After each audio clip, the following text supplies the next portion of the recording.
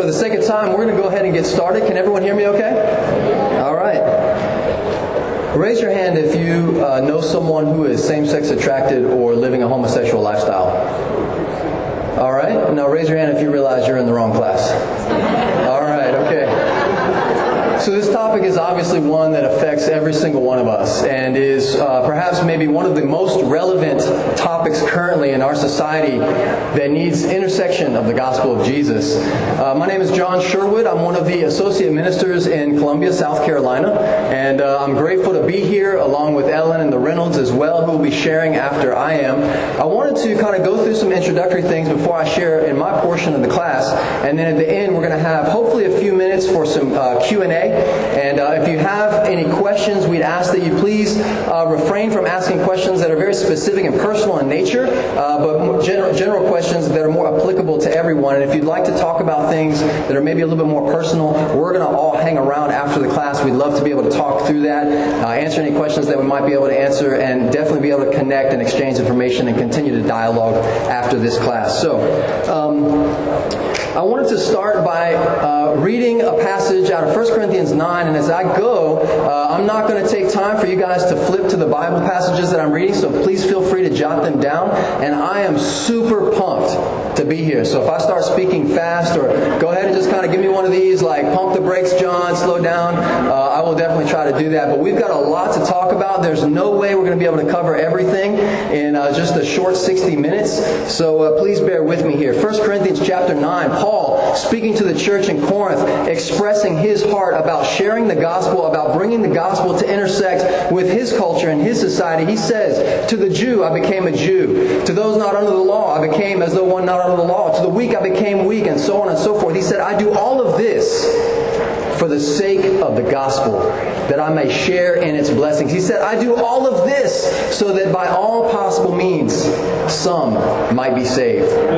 Paul's heart was that for the sake of the gospel, he would become whatever he needed to become for the gospel to be spread. Now, he did say, however, he is not free from the law of Jesus Christ, right? He was not free to expound outside of the constraints of Jesus, but anything within the constraints of Jesus, anything societally, culturally, historically, anything he could do to make the gospel attractive so that some might be saved was his heart. I want to start there because I think as we talk about this topic, that needs to be the backdrop. That we as Christians, we as ministers of reconciliation are willing to do and be whatever we need to be for the sake of the gospel, that we may be able to share in its blessings. You know, some of you guys came here with different expectations of what this class was going to be, expectations of what you're going to get and gain from it. Some of you guys came because you couldn't believe this was on the lineup at the conference, and you said, man, I just got to check that out. You know, what are they going to say? And so you came, and so for that I say thank you. You know, some of you guys have specific questions. Some of you have specific relationships that you want help with that are in the LGBT community. We all come here with different expectations, different experiences, but there is a lot of common unifying experience that we share. I'm absolutely sure that we will not answer every question. I'm absolutely sure of that. Not today, not tomorrow, but you know what? Jesus has every answer. And that's what I want to continue to point us back to. Let me go through a few definitions, right? LGBT. It's an acronym. Most of us might be familiar with it. It's the most common designation that kind of umbrellas the gay community. It stands for lesbian, gay, bisexual, and transgender. It's the most common nomenclature to represent that group, though there are others. Sometimes you'll see that extended with other acronyms to represent other groups. Everyone kind of has their own personal preference on what is the best nomenclature or name to represent, but for the sake of this class, I will refer to that as LGBT. You might also hear the term same-sex attraction. Same-sex attraction is a term that you might hear a little bit more frequently in church circles, in Christian circles, and especially in our church, what it typically is referring to is someone who is attracted sexually to the same gender as themselves, but because of their faith, because of their convictions on the Word of God, they deny those attractions. They deny acting out on those attractions, though they are still there, okay? These are some terms that we might hear as we talk about this topic. Undoubtedly, in every single one of our ministries, there are likely Christians living with same-sex attractions. attractions. Yet many of them, if not most, do not feel comfortable or safe to be honest about it. There is still a great stigma surrounding same-sex attraction, surrounding homosexuality, especially in the church, especially in our churches, that I think prevent people from being able to be open, to be able to be vulnerable and truly transparent. So that's one aside that I want to mention, is that we want to continue to work towards safety, towards vulnerability, to really 1 John, right? To walk in the light as Jesus is in the light, and to walk in the light with fellowship with one another. This is not going to be my primary focus today. I'm not going to primarily focus on Christians in the church struggling with same-sex attractions, okay? For that, a good friend of mine and brother in Canada, Guy Hammond, some of you guys might be familiar with him. You might have heard him, maybe read some of his books. He runs a ministry called Strength in Weakness Ministries that is specifically geared towards Christians living with same-sex attractions. You can go to his website, strengthinweakness.org. I would highly recommend, if you have not, to go read his book that he wrote called Caring Beyond the Margins. It's a great introductory book to get your feet wet into this topic, to understand, to be able to be more effective for those both in the church and outside of the church. Again, that's strengthinweakness.org. If you'd like to go check any of that out, you can buy his book there. Let me paint a scenario for you. A gay couple walks in off the street through the doors of your church. And you have that burning question inside of you of how do I love them, but yet make sure that they don't feel that I condone their sin? Raise your hand if you've ever felt that question.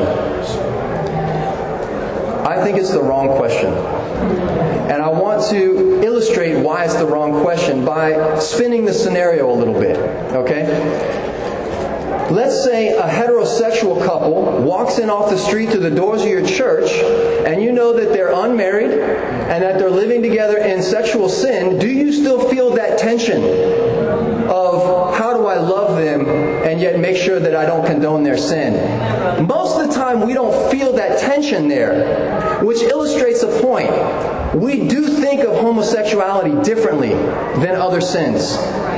Now, we know biblically that that's not really true. We know biblically, if we've studied the Bible for more than about 4 days, all sin is equal in the sight of God, right?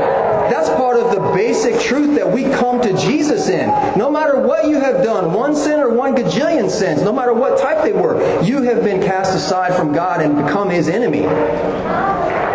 But yet in our minds, in our hearts, this sin is different. We don't respond to it the same as we do other sins. I think the reason for that is multifaceted. But I do think that one reason is because in our culture we have what's called gay-affirming theology or gay-affirming churches. You might have heard that term. A gay-affirming church is a church that believes in Jesus, believes He's risen from the dead, is the Son of God, and many other traditional evangelical doctrines and theologies, but they believe that you can live an openly gay lifestyle and still be saved. Now the degree into which that varies changes from group to group, whether or not it's a monogamous homosexual relationship or otherwise, it varies. But the idea is that there are groups of people out there that believe and tout that you can be a Christian and live an openly gay lifestyle. Now, this class and my portion is not to discuss that being right or wrong or indifferent. This class is starting from the presumption and the conviction that living an openly homosexual lifestyle is a sin biblically. If you want more on that or have questions about that, that would be extraneous to this class, and I'd love to talk afterward if you'd like. Also, if you're interested, there's another book I want to recommend by a guy named Joe Dallas called The Pro-Gay Gospel. In the Pro-Gay Gospel, it sort of outlines the history and the theology of pro-gay theology, of gay-affirming churches. And it helps to biblically refute it. So if you're not familiar with gay-affirming theology or what's known as pro-gay theology, get familiar with it. because it hugely affects and intersects with the LGBT community and Christendom at large, in which we are a part and represent, right? We're Christians, right? Okay, cool. Just want to make sure I have the right audience. Amen. Amen. Anybody need me to pump the brakes yet? Yes? I'm hearing some yeses. Okay. All right. You know, some gay people can walk into the doors of our churches and they have expectations. They have biases. They have things that they're thinking, reputations in their mind of Christians. Can everybody hear okay? There's some great singing going on next door. Sometimes some of them might walk in wanting to know nothing but where the church stands on this issue. You know, I received an email recently through our church website from a gay person that was wanting to worship God with us, but they were wanting to know where we stood on this issue. Now, I have no way of knowing the sincerity, genuineness, or heart or motive behind this, and that's not really my place to judge, nor am I really interested in it. It's not relevant. What's relevant is, can I help create a safe place for this person to feel the ability to explore and seek God alongside of me and us, regardless of this issue right now? So what I did is I wanted to dialogue and talk and not just have my pat answer of yay or nay be the deciding factor on whether or not this person continues to try to engage in this community of believers. And coming back to my earlier illustration, if a heterosexual couple walked through the doors of the church and they wanted to know where we stood on sex outside of marriage being a sin, we would be fairly unwise and probably rather ineffective if that was the only thing that we focused on, right? We would want to help them feel the ability to seek, knowing that we're going to get to that. But right now, we want the opportunity for you to experience God, the Holy Spirit, to be in His Word and see that transformation of heart and mind. And we know, if we've been experienced in helping people convert to faith in Jesus, that it is a process, right? That we do see people's minds change, right? I.e., repentance. And so I don't want a single issue to become the sole reason why someone decides to seek God with us or not. Now we know going forward, their heart and desire to seek God in truth will be revealed. But I don't want it to be prematurely judged. I hope that makes sense. Jesus says in Matthew 7, if you ask, you'll find. You will receive. If you seek, you will find. And if you knock, the door will be open to you. He's encouraging people to seek, to ask, to find. And this is, I think, our heart, that we have to continue to seek. We have to continue to ask. And we want to create an environment where others who are interested in doing that can do that. And can do that safely and don't feel judged prematurely. Just like individuals in the LGBT community are not identified solely by their sexual orientation, right? That's not their only identity. They're people. They have lives and families and friends and hobbies and aspirations and ambitions. So we also, as a church, cannot be solely identified with where we stand on the issue of homosexuality. We are to be identified with Jesus Christ. Jesus Christ was not a one-issue man, right? He was not a one-issue king. He was an every-issue king. Meaning that every issue that man has with God needs atoning. The gay rights movement, which in many ways I believe we should support in the ideology of equality, just as we would support racial equal rights or gender equal rights, because we know that in God's sight, everyone is in fact created equally. But hear me out. Just because we support the ideology of equal rights for the LGBT community does not mean that we're saying that they are righteous before God. They're two separate things. No one can be righteous before God without being clothed by Christ. Amen?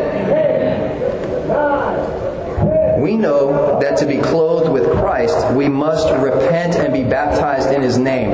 Now here's the question, because that might have stepped on some toes.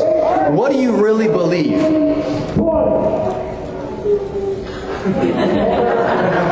Do you really believe that God wants all men to be saved and come to a knowledge of the truth? Do you believe that God has in fact created everyone with the desire to be reconciled to Him? Do you believe that all people have been created in His image with a chance for redemption? We either believe that all people have been created for this purpose, or we believe that only some have been created for this purpose. We can't have it both ways.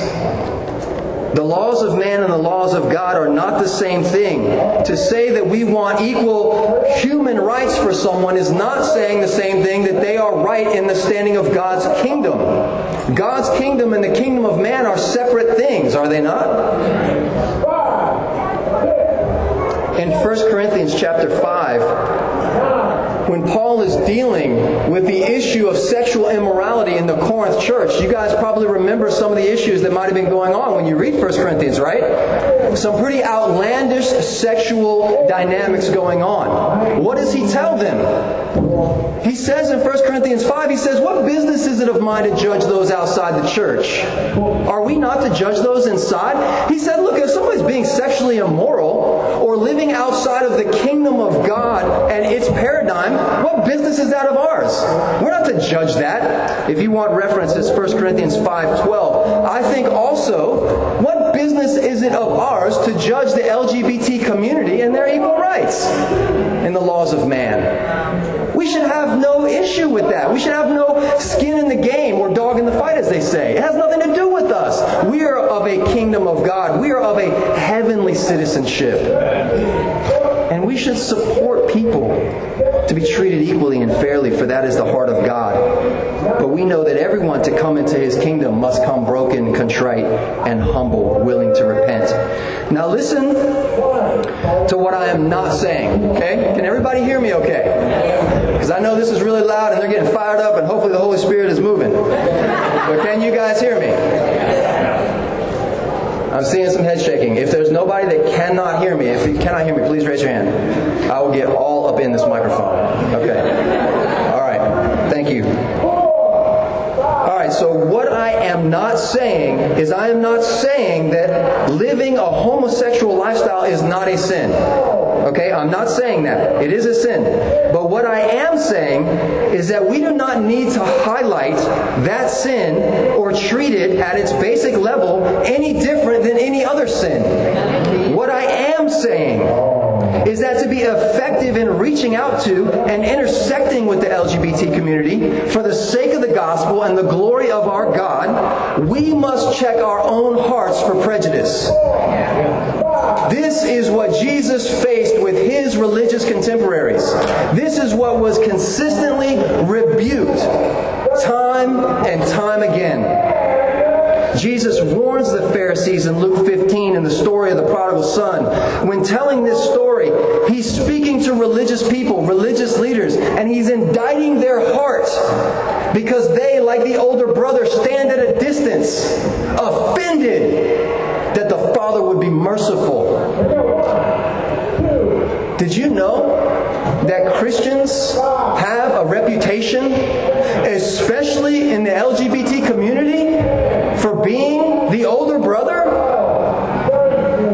Could it be that we also can become Pharisees? Could it be that we also can become self-righteous? This is our greatest hurdle to be effective ministers of reconciliation.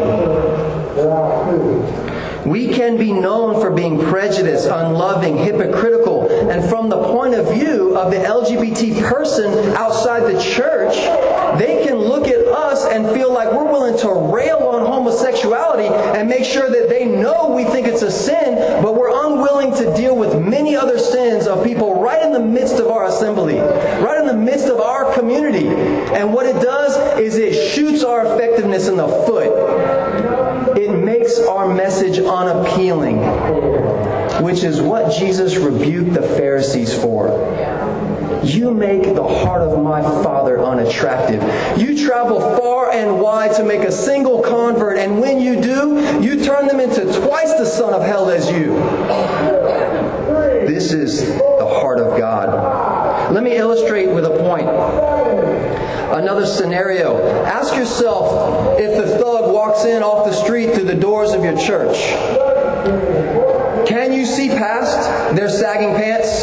Can you see past their bloodshot eyes and smell of weed smoke on their body? Can you see past their iced out bling jewelry? Ask yourself another question. If you have not seen a person like that walk through the doors of your church ever, there is a good chance you cannot see past it, which is why they are not comfortable walking through the doors of your church. It's not that there's no one out there like that who's willing to seek God. I stand before you 15 years removed from being that guy. I walked into church smelling like weed, selling drugs, in and out of jail. And if I would have walked into a community of people who I felt judged by, I wouldn't be standing here talking to you. I can be very, very sure of that. To be effective ministers of reconciliation, especially to the LGBT community, in which there is great animosity, in which there is a great reputation, not a good one. Whether we created it personally or not is irrelevant. We still have to counter it, right? Because we are willing to become all things to all people for the sake of the gospel, that some might be saved. We can't sit here and say, well, I never hurt a gay person's feelings. It doesn't matter. You represent Christ. If somebody else who, in the name of Christ, hurt their feelings, we got to be willing to do whatever it takes to build that bridge back, to be able to create an opportunity to seek God together. If there was ever a place for someone to feel safe, to truly seek out the greatest truths and wonders of this life, it has to be the Church of Jesus Christ. As I kind of wind down here, I want to pose a couple of questions and a couple more thoughts as we get ready to transition to hearing from the Reynolds and Ellen. 10 to 20 years from now, the future is going to be very different as we have watched this culture take some very serious shifts. 10 to 20 years, we're going to be dealing with people becoming Christians who have grown up with same-sex parents, and a myriad of other circumstances that we have never before had to deal with in the church as the government and the society of man changes and shifts the definition of marriage and family for the first time in our society. We need to be ready to deal boldly and compassionately and faithfully with these things. I will stand up here and tell you, I do not have all the answers. I don't have all the answers. But you know what? Jesus will always be the answer. Jesus will always be the answer. I think that this has to cause us and call us to be more faithful in the power of God. That God can and will continue to work for His glory and for the good of those who love Him. No matter what the circumstances look like to our eyes. And we can't bury our head in the sand either. Raise your hand if you're under the age of 30 in here. So you're looking at about a fourth of the room. Let me just be candid. This particular issue has changed dramatically in the last 10 to 20 years. If you are above 40 in this room, your experience with this issue is likely very different than someone who is younger than 20. And just because your experience says that this isn't that big of a deal and it's still sort of subversive and I don't really have to pay attention to it, get your head out of the sand. That comes back to we've got to be willing to have a heart like Paul did in 1 Corinthians 9. Look, if that's not your experience, amen. But we got to be willing to put ourselves in the shoes of others. Those who are young have grown up in a culture that views this issue radically different than you did. And for the sake of the gospel, so that some might be saved, let's continue to grow, to learn, to equip ourselves how to be effective. Let me close here with the words of the Apostle Peter in 1 Peter chapter 3. But in your hearts revere Christ as Lord. Always be prepared to give an answer to those who ask you for the hope that you profess. But do this with gentleness and respect. Thank you. I give you the Reynolds and Ellen.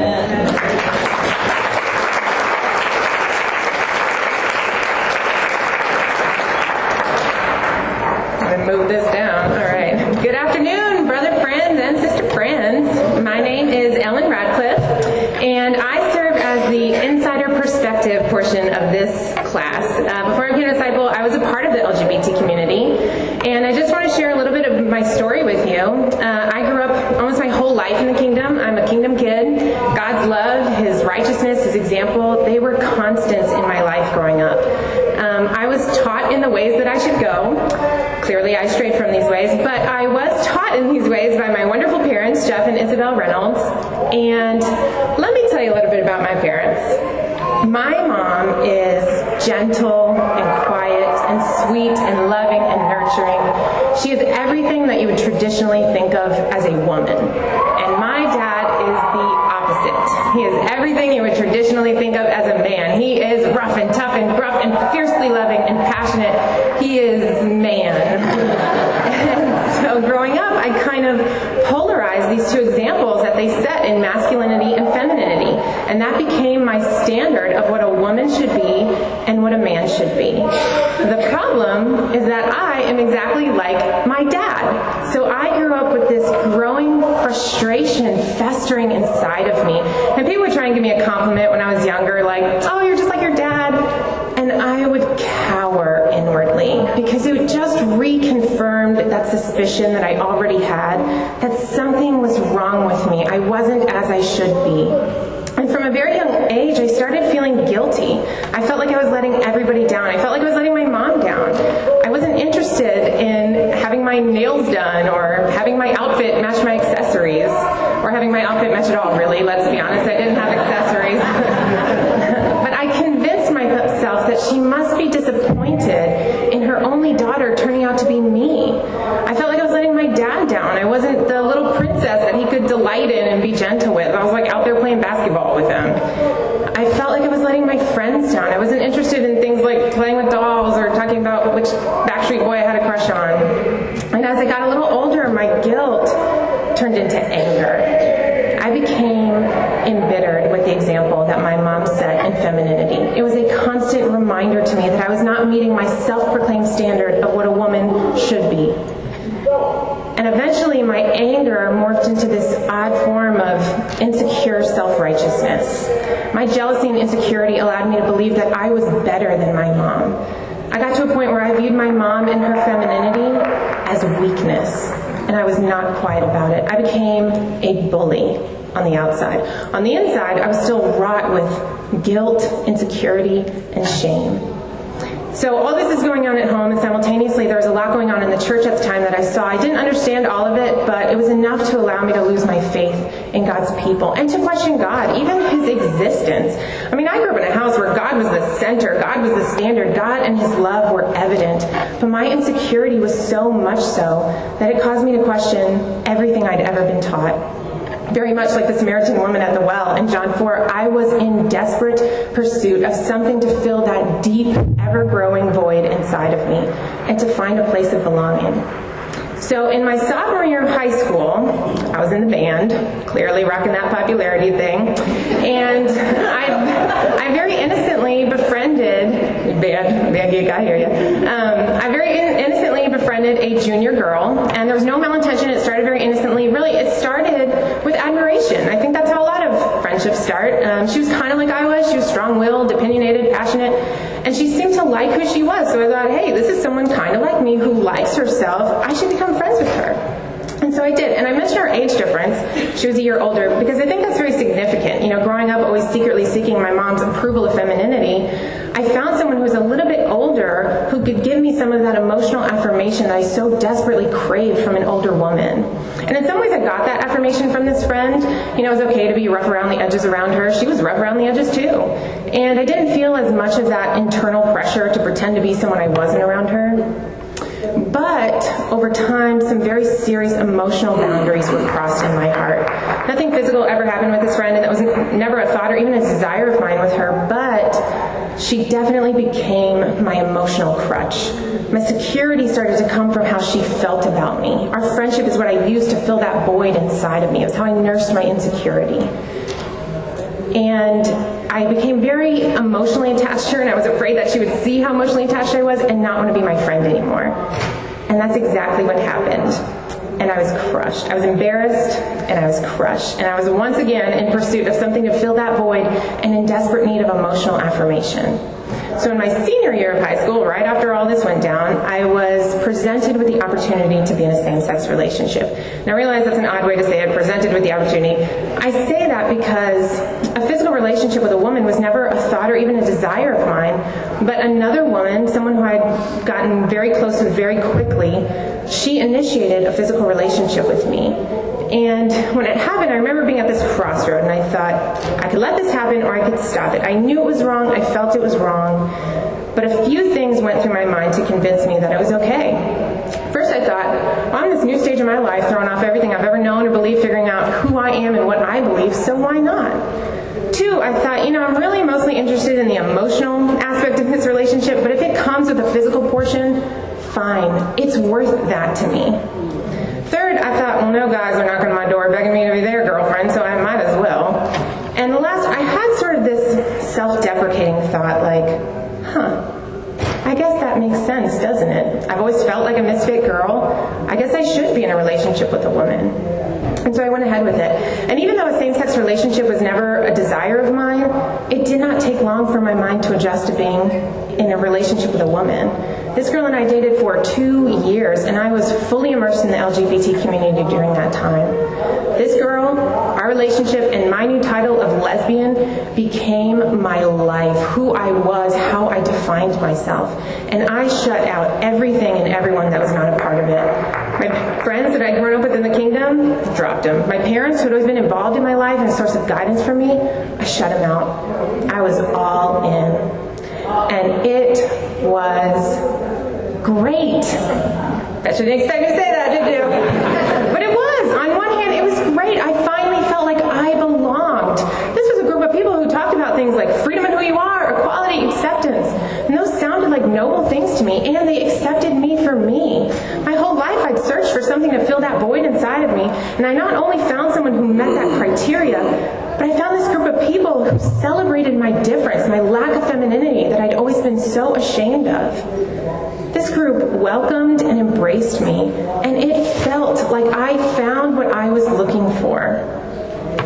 But I was still unfulfilled. I couldn't talk to anyone about this. This is a completely new experience for me, and it went against everything that I believed as truth growing up. This wasn't just my first relationship with a woman. This was my first relationship ever. I didn't know what to do, what to say, what to think, how to feel. I was confused, and I wanted guidance. And I grew up with this great support system where I could openly talk to and gain guidance from my parents' wisdom. And when I finally wanted to seek that guidance, I felt like I couldn't because I was ashamed. And I thought that they would be ashamed of me too.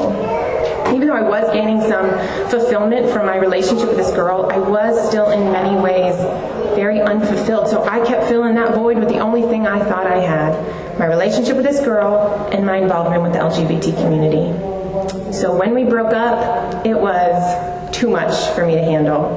I ran away, literally, to Florida to live with my grandmother. This was a time of immense confusion for me. I was no longer in a same-sex relationship, but was I gay? Was I straight? Was I both? Did I think that was okay? There was no being gay 101 to help me determine what to do next. So I figured out some things in Florida, but unfortunately my problems and insecurities followed me there, so I ran away again, further this time, to Ireland. Why? I have no idea. But we do crazy things when we're desperate for love and belonging, and I was desperate to find something to fill that void. So in Ireland, it was bleak. I was completely miserable. I was incredibly alone.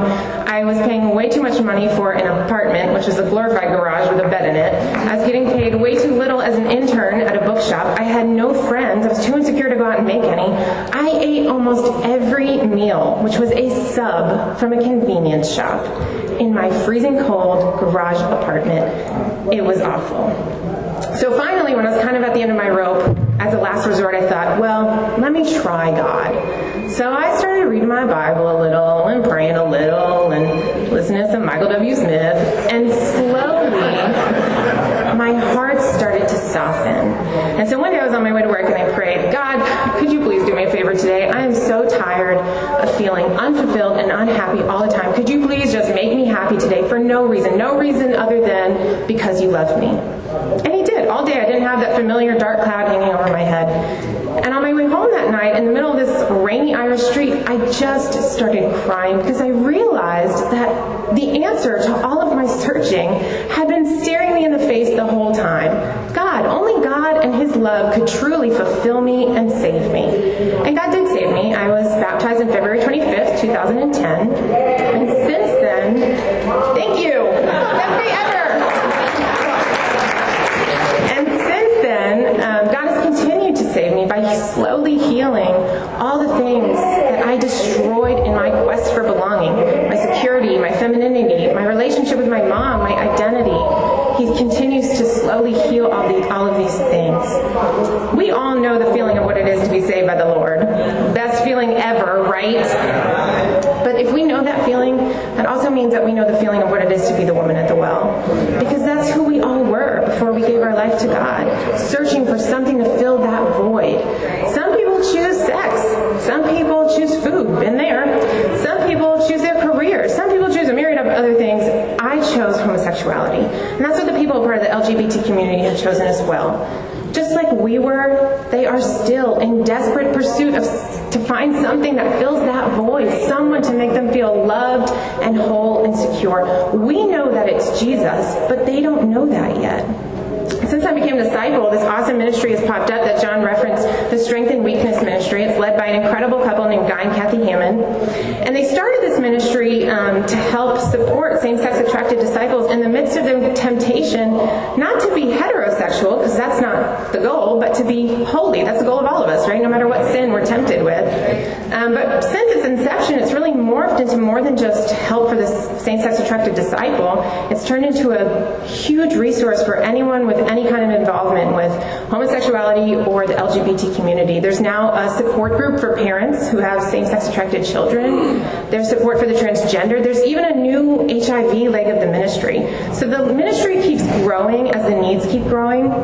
And one thing that's been made apparent to me is that we don't understand what we don't know. If you're looking for very real and practical support and guidance in how to respond to the LGBT community, I really encourage you to check out the Strength and Weakness Ministry. But you've heard from my perspective, but there's always two sides to every story, so now you get to hear from my parents.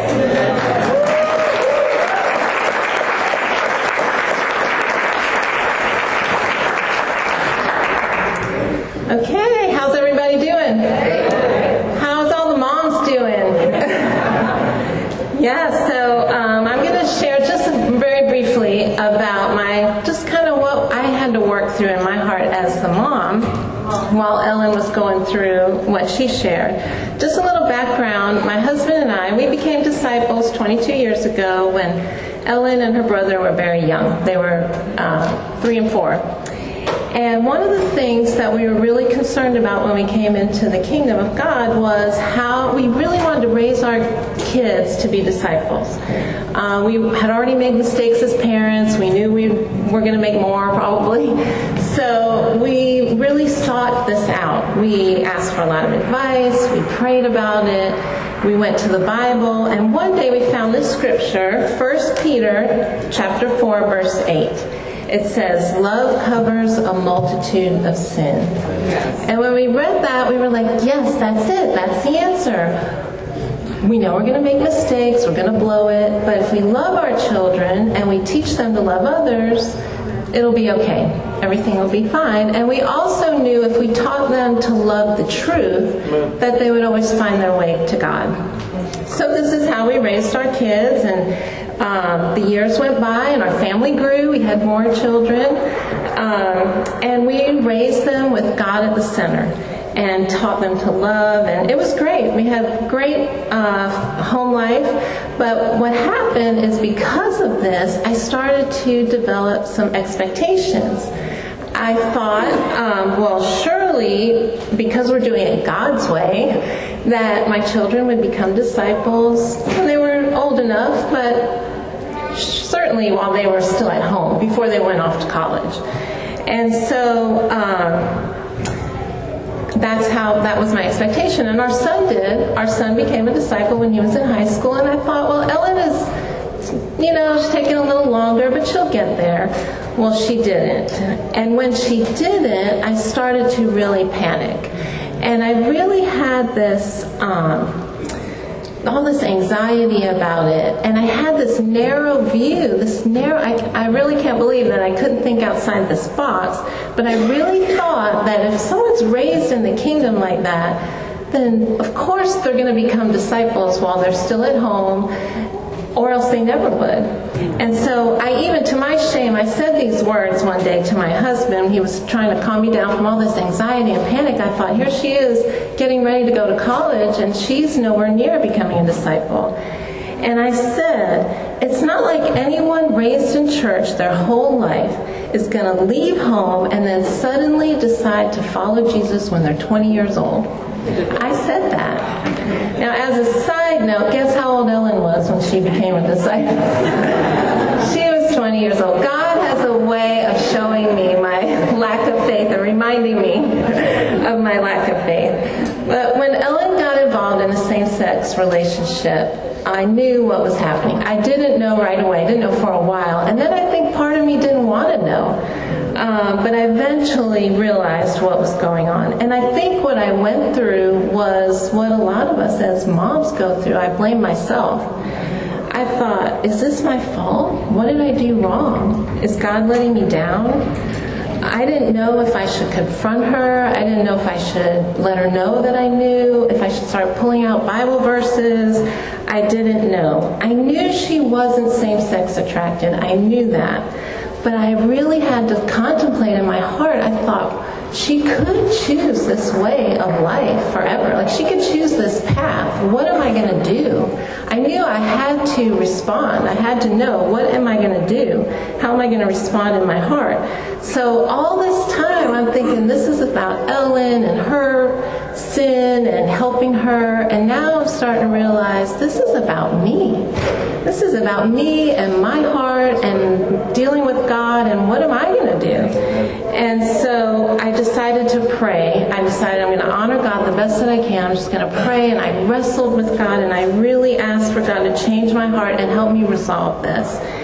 And I did. I resolved in my heart, okay, no matter what, I can love my daughter. I can accept her. I wasn't going to back down from what I knew was right. I knew what was right. I knew what was wrong.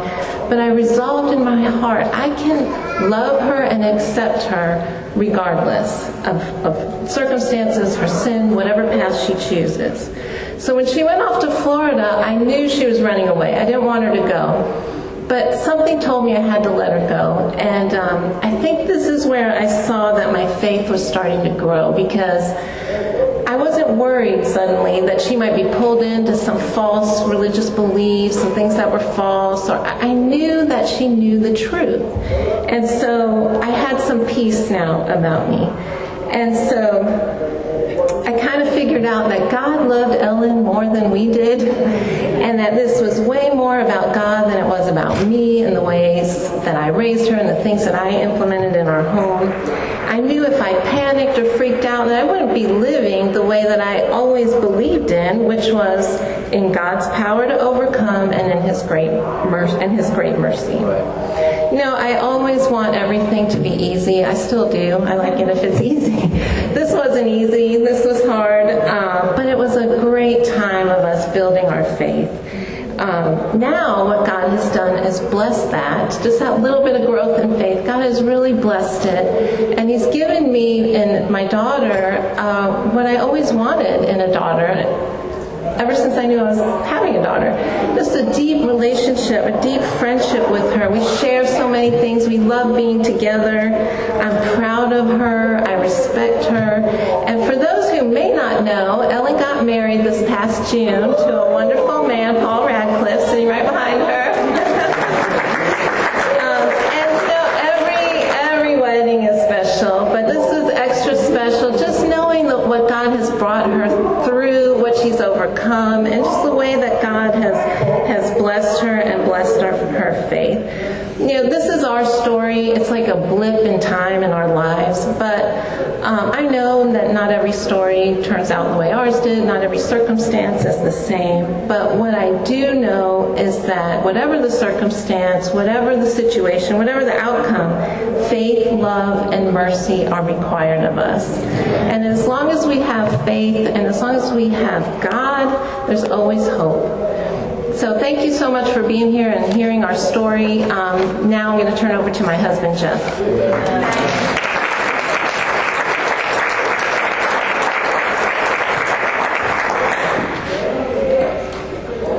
So as you can imagine, it was very tough watching our daughter go through this. We felt very helpless on the outside, being able to reach her and help her. One of the things we've always believed as parents is one of our primary roles before God was to protect our children. And when we noticed our children kind of going off the rails, there were times we would invade their privacy. Sometimes we did that and they knew it, and other times they didn't. You may not agree with that, but for us, we were fine with that, and our children knew. And that's how we found out about Ellen's choices. We invaded her privacy. And so then we had to make a decision. Do we confront Ellen? Do we talk to her about this? And we decided we're going to pray and we're going to get some advice. Now, we were very careful who we told about this. We didn't want to tell anybody something that would cause them to struggle. We didn't want to tell a secret that just seemed to travel around the church. We wanted people who were very spiritual and very discreet to help us out with this. And we began to pray. We began to think about what's the best way, knowing who our daughter is, how she's been raised, how she responds to God. And our decision surprised us because we knew that we could have met with her and kind of implored her to maybe do the right thing. Might have been able to convince her to put that relationship to the side. But we realized that that would not have been her decision. It would have been her relationship with us, causing her to make that decision, and she would have to go through this all over again. So we decided that we would stand on the outside, and if things got really bad, we would come in and confront this, but that we were going to allow her to work through this and pray for her. One of the hardest decisions we've had to make as parents is allowing your children to be scarred and have to watch that.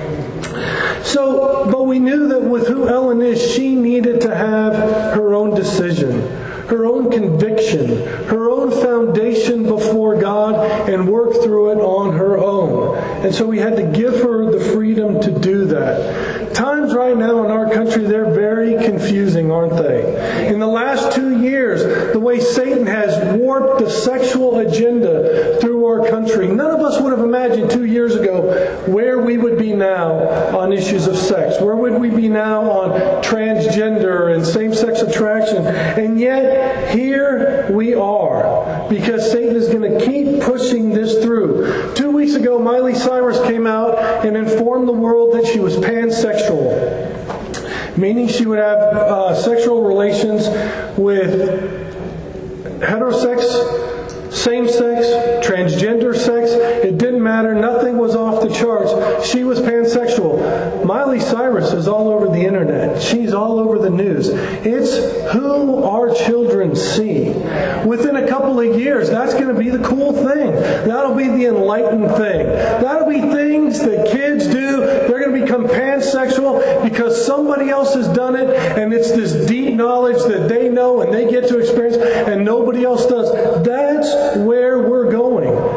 And if you're like me, I feel very uncomfortable about that. I feel very afraid about what my children are going to go through in this world. But here's the truth. We are not going to be able to change the legislation, enact new laws, legislate people's morality. That is gone.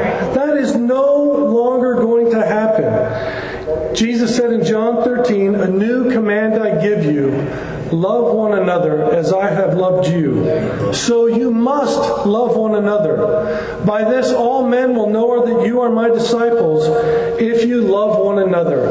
I have seen in my time on earth that God's love is an answer to everything.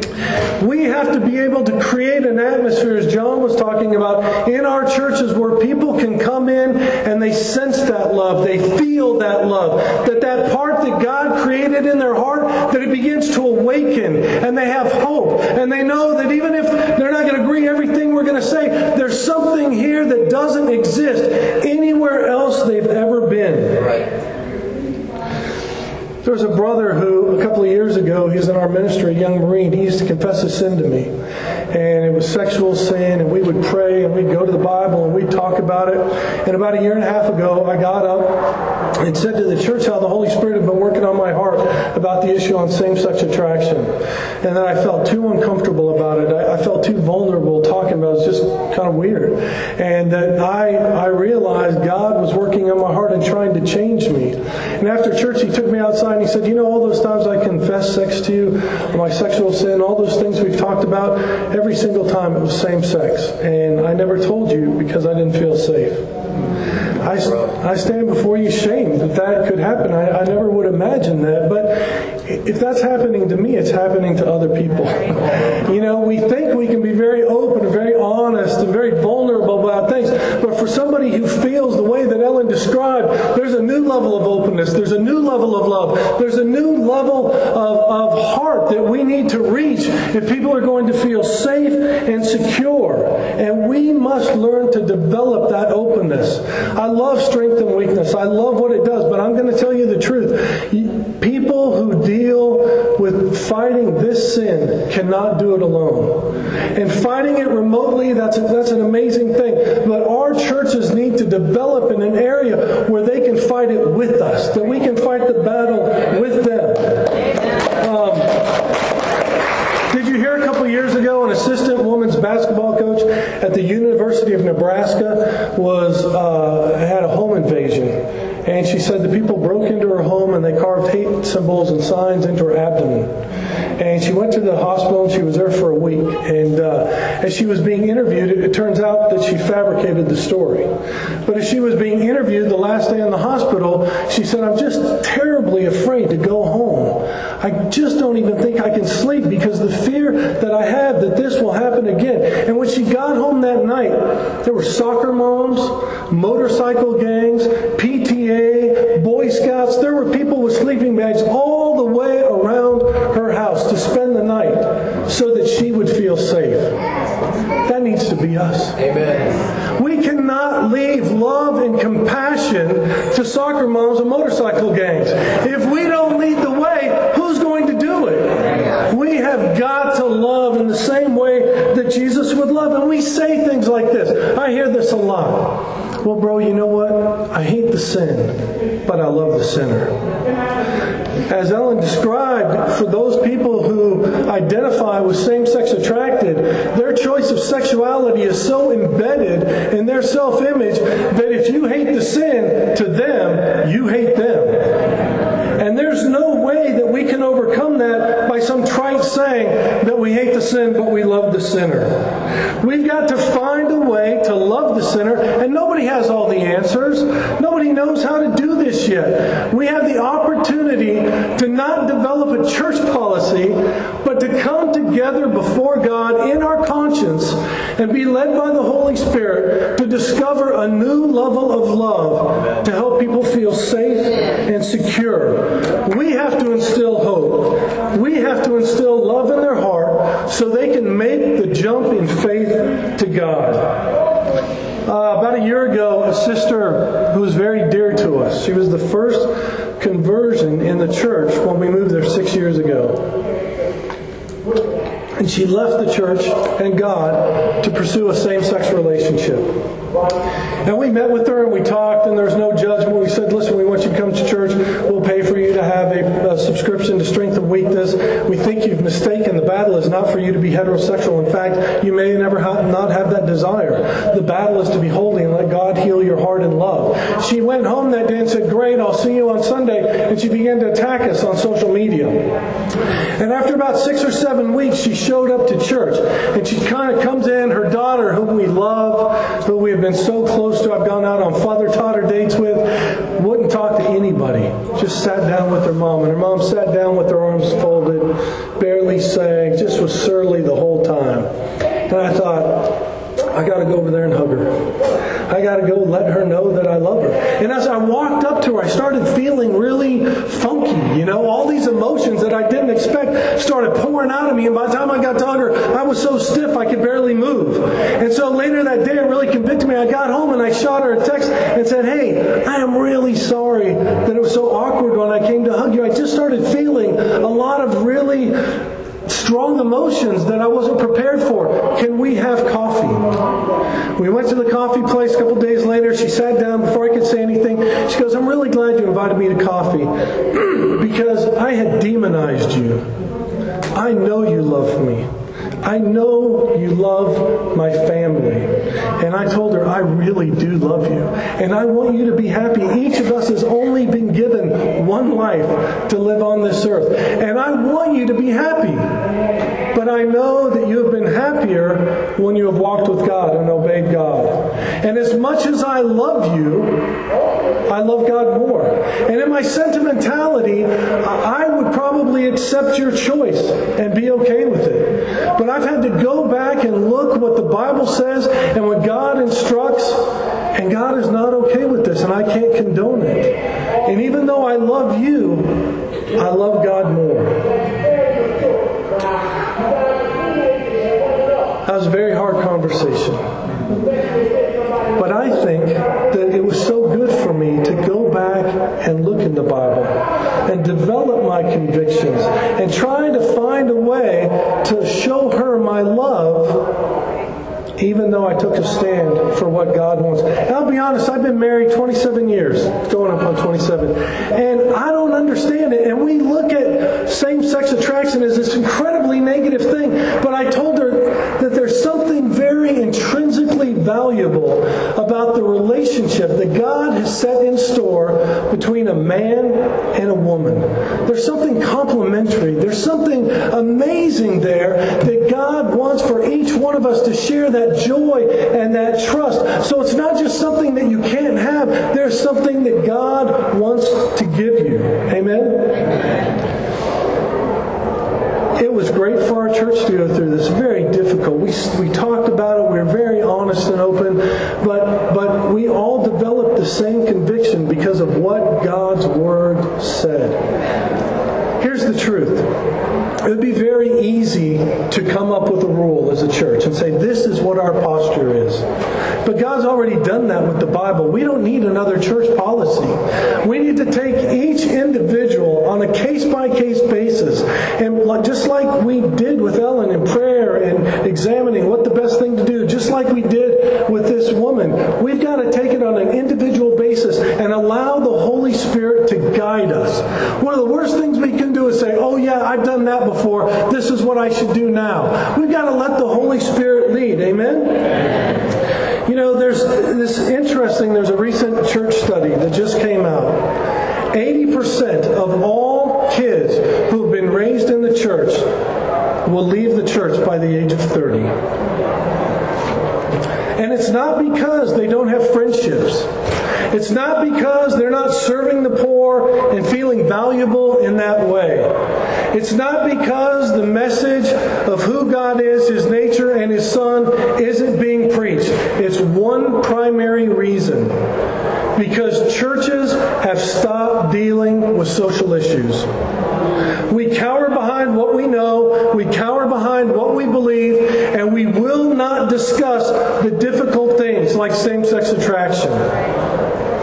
Because of that, we are losing a generation of children who no longer believe that the gospel is fit for them because it does not apply to the real issues that they face in their lives. We have got to change that. Christianity is a thinking man's and woman's religion. We have got to examine our choices, examine our integrity, examine our conscience before God. And we've got to find a way to keep and help people feel safe. To be able to freely talk about what is going on in their life. To be helped by God's love, the only thing that can cure the ailment of sin. and to be able to experience the blessing that comes from obedience and surrender to God's Holy Spirit. Amen? Amen.